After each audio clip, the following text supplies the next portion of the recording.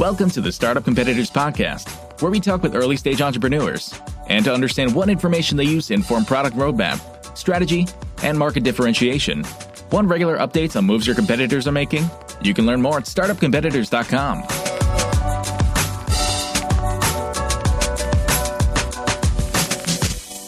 Hello there. Today we're chatting with Darshan Mehta, who's the founder of iResearch.com, a platform that allows users to quickly extract insights from consumers throughout the world.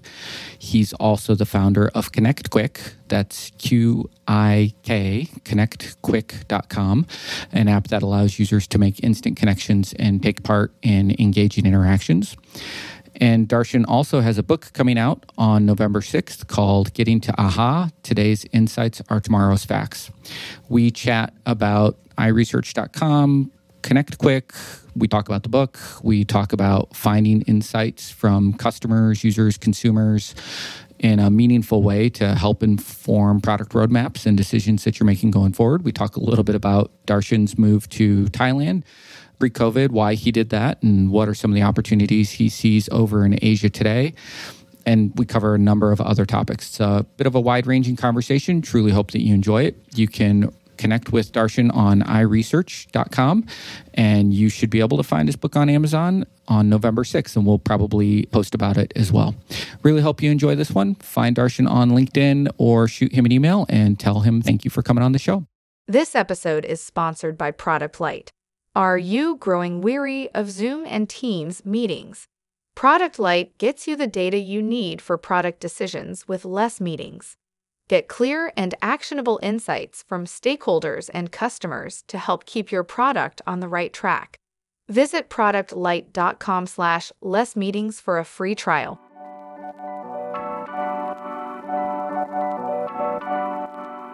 Welcome to the show. Today we're chatting with Darshan Mehta, who is the founder and CEO of iResearch and the founder and CEO of ConnectQuick, and has a new book coming out in November called Getting to Aha. Darshan, welcome. Hey, thank you very much, Michael. Nice to be here. Let's maybe start with a quick pitch for iResearch, and then why don't you roll into ConnectQuick after that? iResearch is an online platform to enable anyone from anywhere at any time to do focus groups online in any language. So if you think about the different ways you can do research or to gather insights, one common way most people do is surveys, whereas online focus groups have always been a bit more nebulous or a little bit hard to do and more expensive in the past. But with iResearch, you can do these anytime, anywhere at a much, much more affordable cost than anything you'll find out there. The whole idea behind this is to really empower people to garner insights to improve products and services and make a better world for all of us. Love it. And then where did ConnectQuick come from? So ConnectQuick is an idea that came about from attending conferences and that frustration I had at the end where I had about 30 to 40 business cards. I was like, what am I going to do with this now? Scan these all in, type them all in? That's not going to happen, most likely. So I ended up saying, there's got to be a better way in this digital world. So ConnectQuick is an app that's available free in the App Store right now, where you can instantly exchange contact info. So if you and I were standing in front of each other, we would hold up our phones. You have a personal QR code, just like I would, and we would scan it and immediately go right into your contacts. And there'd be no typing, scanning, or anything else. And the other thing I realized is that, we all wear multiple hats. We're no longer just, having one role. So in your contacts, you can have a personal, business, and custom profile, and you can share whichever profile you want, along with a video and an image, and also some other interesting information about where you've traveled and so on, kind of like what I call conversation starters. Nice. I like it. Paint a quick picture for both companies' current status. This is anything to give the listener an idea of where you're at on the journey. It could be team sized, funding, revenue, customers, anything at all to kind of help someone understand where the status of each of those two businesses. ConnectQuick is probably the easier one because it's already launched. It's ready and out there. It's something, as I said, was inspired by attending conferences and finding a better way to connect, but not only connect, but also find a more meaningful, deeper connection once you connect with someone by exchanging interesting and relevant information you want to share. So that's out and available in the App Store. iResearch is kind of interesting. It's actually evolved. I've been doing consulting for many years, and that was a platform I actually developed internally to help clients garner insights to improve their operations, make business decisions, and so on. And I realized the last couple of years that I can turn this into a platform and let others use it themselves. So I'm no longer just going to give you the fish. I'm going to teach you how to fish and how to get it on your own so that you're empowered to do this on your own.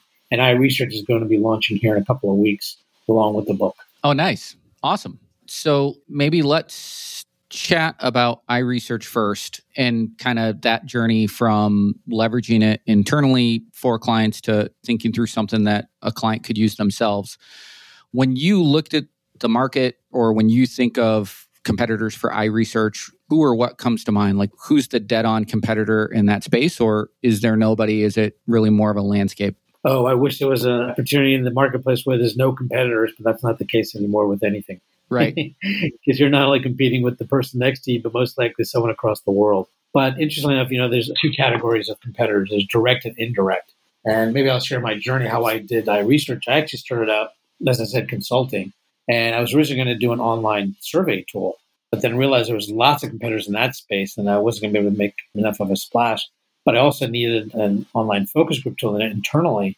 So I decided basically I'm going to pursue that first. And that's what I've done, is basically developed this tool internally, used it, and now it's perfected to the point where I think others can use it on their own, on demand. But I think this brings an interesting thought process I've had about competitors and competition over the years.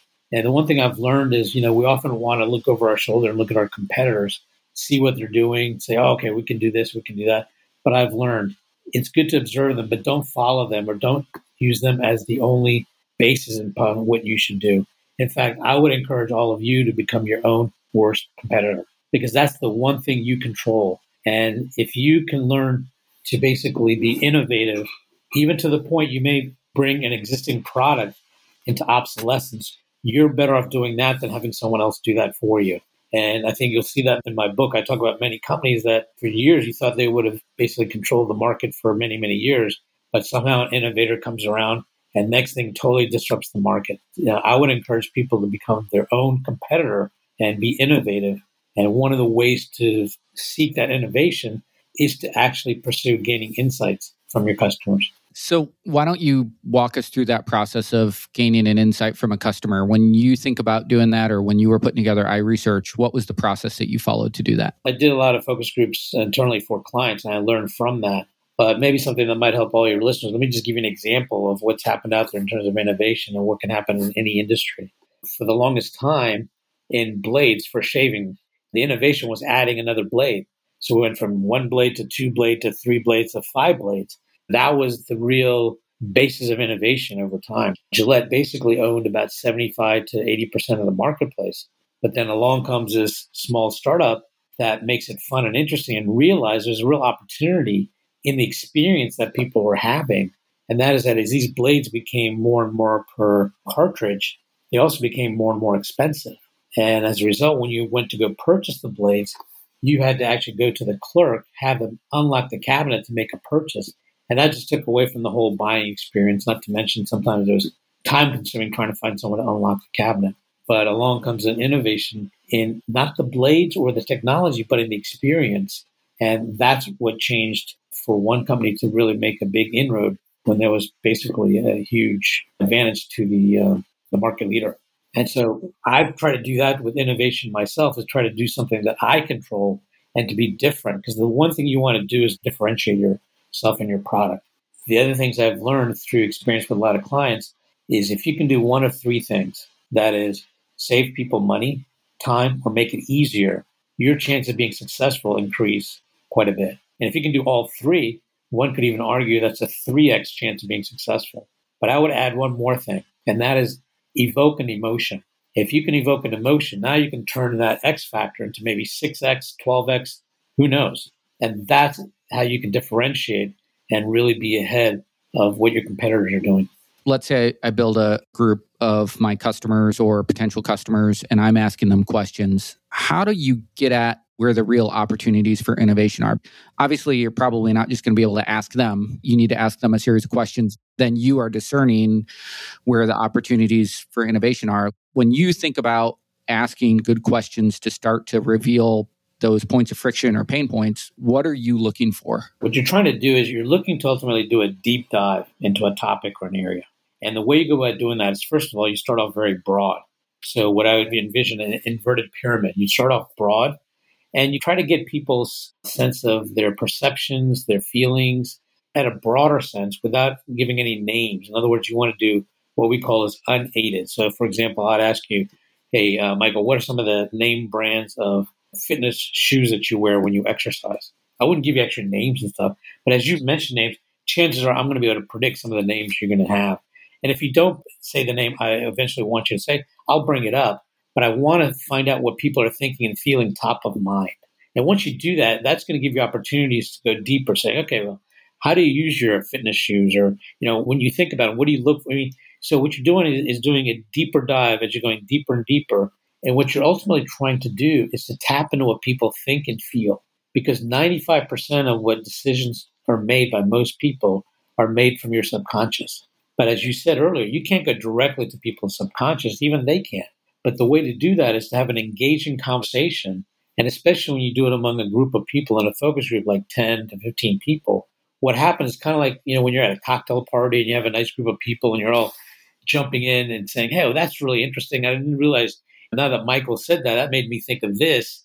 That's what you're trying to basically create in a compressed time frame with a group of people, is to do a deep dive, have it engaging so that everyone's feeding off of each other, but also has the opportunity to express their own personal thoughts and feelings. How often do you have to worry about if it's a focus group, one person dominating the conversation or steering things in a direction that you might initially think is unproductive? Like, what are ways to make sure things stay on the rails? Or do you not even worry about that? You're like, nope, that's why we run more than one focus group. That's going to happen. Yeah, that can happen. And that, interesting enough, I've been doing in-person focus groups for many years. So I was interested in seeing how this dynamic would play out online. And it's interesting. I found two unique things happen with online focus groups. And these focus I'm talking are chat-based. And one thing about chat-based, and I've tried video and I've tried audio, I really prefer chat-based, and I'll tell you why. Because when you pose a question to an audience of 10 or 12 people, everyone can respond without interrupting each other. For example, you and I can only talk one at a time right now. But if we were typing and chatting, we could both be typing. And the beauty of that is when you pose a question, everyone can answer. And then everyone gets to see that initial response, and then you can build off of that. So you not only get people's initial thoughts, and so that eliminates someone really dominating. And in fact, you even hear from the people that tend to be quiet or out of the gate last or later. As you know, some people are very quick to come out of the gate with an answer, whereas there's someone else that might be a little more thoughtful, it might come out later, but may not get the chance. Whereas with chat-based, they're allowed to because everyone can chime in. And the other thing I found that's interesting is people tend to do a little bit of extra thinking to articulate their thoughts into writing. Now, we don't require that they're perfect spellers or have perfect grammar. As long as we can understand what they're saying, that's okay. But we find that as a result, most people tend to have a little extra step of thinking and articulating their thoughts. And you can see that. I mean, look how much of our day now is spent text-based in our normal communications. Sometimes you just have to do the extra step of thinking to make sure you're communicating it properly. So that's what's occurring. And of course, the best way to control for anybody that's going to be too dominant is having a good moderator. They know how to negotiate around someone who's going to try to dominate. And ultimately online, if we have to, we can basically block them as well. Most founders start companies because they figured out a better way to solve a problem or serve a need. Not because they love tracking payroll, filling out compliance forms, and explaining employee benefits packages. And yet, all that stuff still has to be done. That's why there's Fullstack PEO. Fullstack PEO specializes in turnkey HR for emerging companies. Not just those core services, but advice and expertise that helps founders maximize employee potential. Curious? Find more at fullstackpeo.com.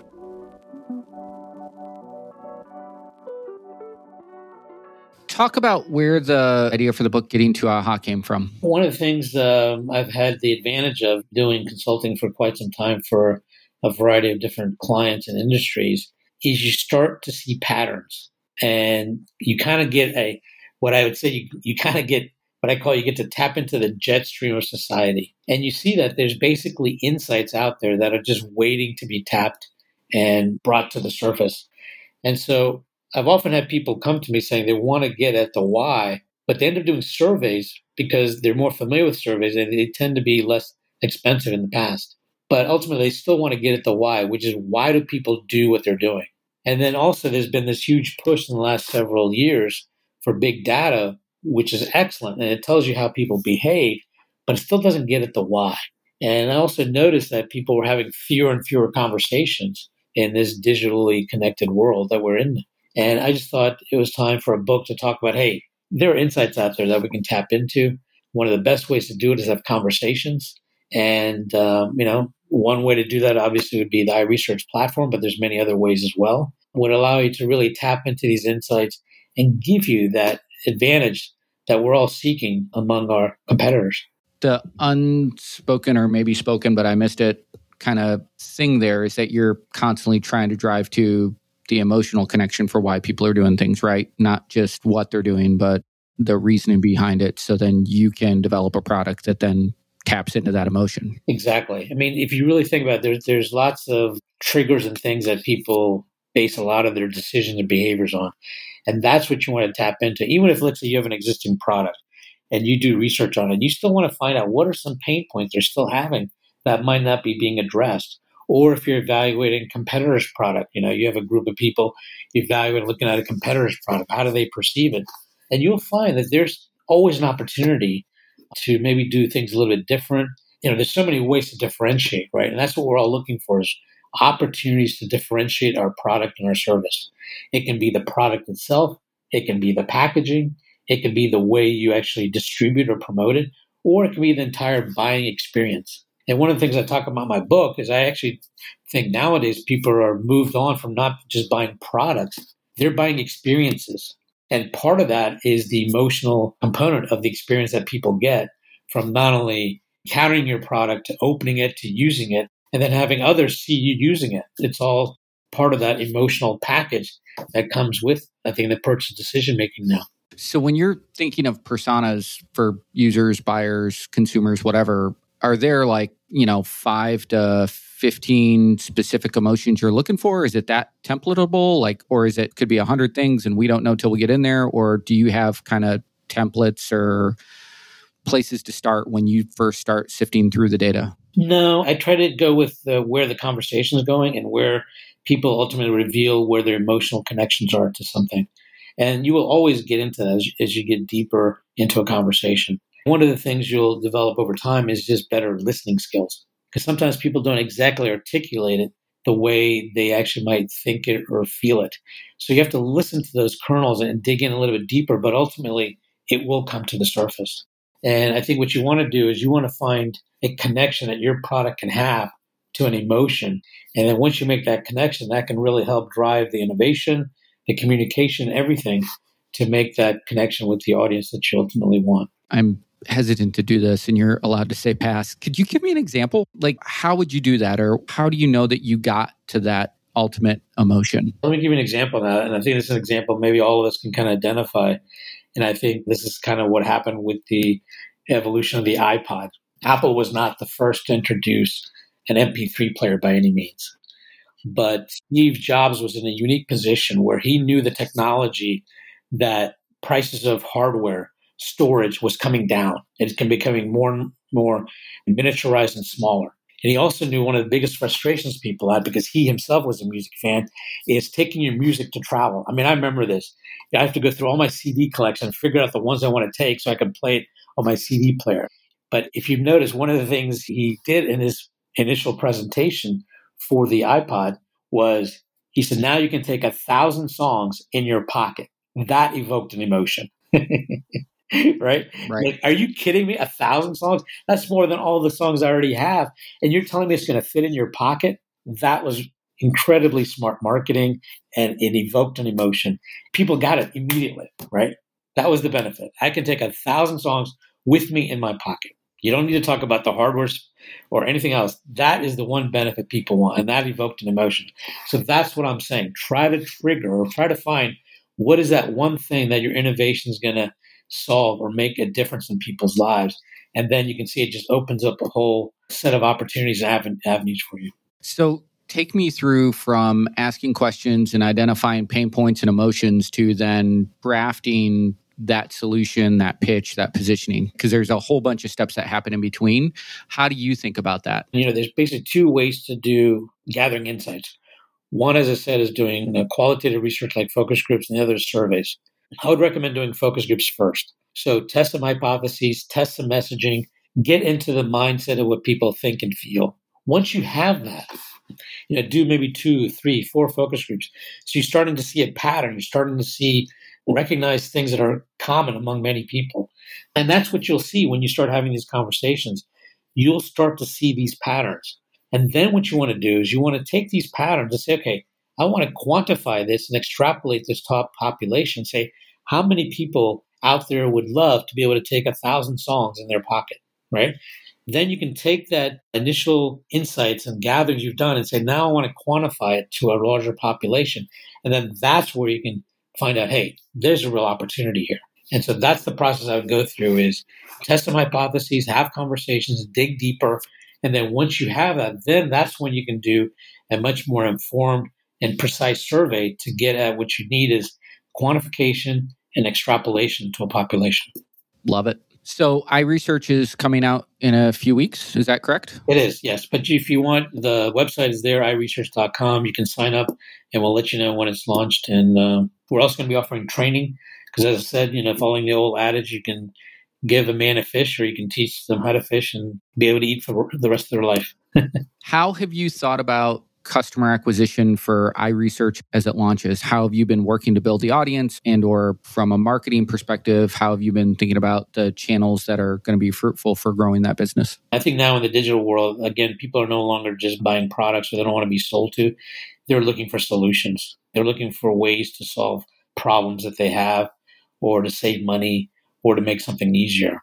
Fortunately, people are not lacking the pursuit of insights. Everyone's still looking for insights to find that differentiator. My tool is going to be an affordable one that's easy to use, that can be done from anywhere in any language. So it was by design, by knowing that, designing that into the product that would help, I think, see the benefits right away.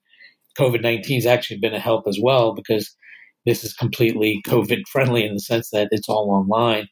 In-person focus groups have been quite challenging through the COVID environment. Do you provide the candidates for the focus group, or as the researcher, I'm just using this as a tool, I still have to go out and get my pool of people I want to interview? Our initial offering will not offer that, but eventually we're going to be looking into that. But the good news is there's so many ways to recruit from everyone's own social channels. And there are companies out there where you can actually go out and get people recruited for your focus group as well as for your screening survey to get them into your focus group.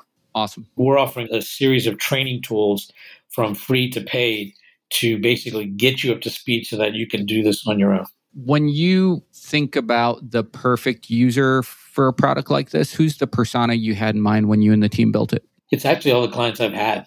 These are people who really are looking to make critical business decisions by not just guessing, but actually having informed information to make informed decisions. People are looking to innovate on a regular basis and to differentiate their product. And we've used focus groups for a variety of things, from understanding the buying decision process to actually doing ad testing to test messages so that before we actually spend a lot of money on video production, audio production, all that stuff, let's test the messaging, see if the right words and content are going to be received and perceived the way we'd like them to be. So there's a variety of different uses it can be done. And I think nowadays, you're going to get feedback one way or another from your customers. Whether you seek it or not, you're going to get feedback in terms of reviews and comments. And so this is a way you can actually have engaged conversations at scale that can really benefit you to get those insights to help you make intelligent business decisions. Before we had clicked record, you had mentioned that you're taking this call from Bangkok. I am super interested in the story of what took you over there, because you said you weren't visiting, but you're living there now. So unpack that for me a little bit. How did that happen? Yeah, I've been here in the past to teach, and I've traveled here in the past. But last year, and around February of 2020, I've been in a very fortunate situation of when I do research, you get kind of a pulse into the jet stream of society. And I just had a feeling that COVID and the U.S. were not going to be good candidates for each other. And I thought, where might be a better place to kind of ride out the COVID storm if I could. And so I decided I was going to come to Thailand. This was an insight I had. I acted on it. And before it became a fact, I was actually in Thailand before everything locked down. I actually landed in Thailand on March 15th of last year, and the country shut down on March 18th. Wow. And it's funny because my team was saying, you wrote this book about today's insights or tomorrow's facts, and you're actually living it. I said, well, sometimes you just got to practice what you preach, right? So when you read the tea leaves around Thailand, what were the insights that kind of popped out to you that made you think, oh yeah, this is absolutely where I need to be? Well, I was in the U.S. at the time. I was in the U.S. on March 9th, and I was actually at a conference in San Francisco. And I just felt it with the combination of the Fed lowering the interest rate. And it just, there's multiple signs that they were just not ahead of the curve, so to say. And so I decided, well, one of the things I thought COVID would not do well in is in a hot environment. And I know that Thailand has 3 seasons, hot, hotter, and damn hot. And going into March was going into damn hot. So I figured, hey, that's one advantage. Love that. So as it turns out, last year Thailand was one of the few places to be in the world that was quite safe, and you could actually live a normal life. And having said that, to be honest with you, I also have felt in the back of my mind that there's a lot of opportunity in Asia for the next couple of decades, just beyond China. I think there's just a lot of opportunity in terms of growth, energy, investment, and so on. And so I think it's a nice place to maybe take advantage of that, and COVID just kind of expedited that. So then that transition over the last year of living in Thailand, were you fluent in the language before you got there? Are you now? Like, how has that been just adjusting to being an American living in Thailand? It's not a problem. English is not a problem here. Obviously, if you know the language, the local language would be better. I would say I'm taxi proficient. Nice. And getting there with the menus and stuff, but it's not a problem if you were to come here without any language skills.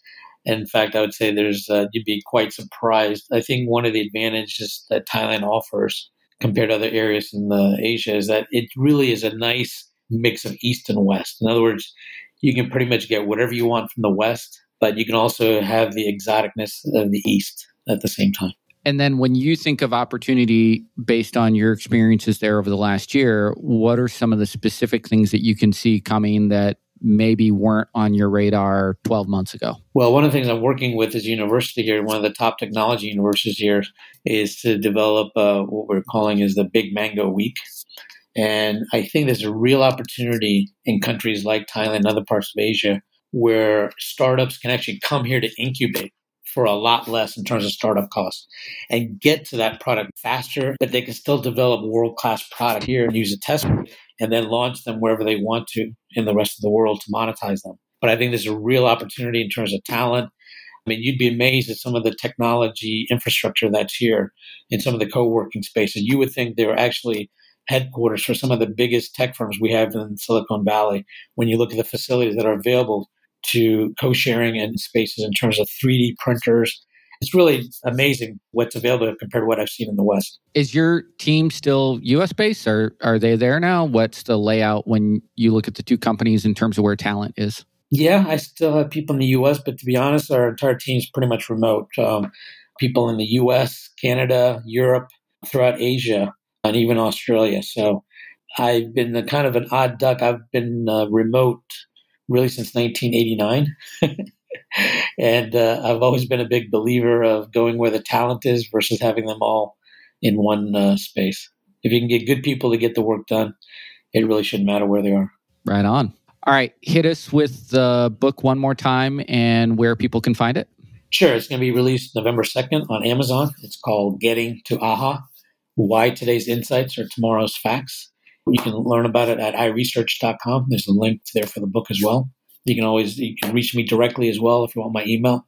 It's dm@iresearch.com. Awesome. Darshan, thank you so much for taking the time, man. I really appreciate it. Hey, thank you very much. Pleasure talking to you. Startup Competitors provides monthly handcrafted email updates on your top competitors. Keep up to date on new hires, marketing activities, events, awards, new product launches, pricing changes, funding, and a bunch more. Learn more at startupcompetitors.com.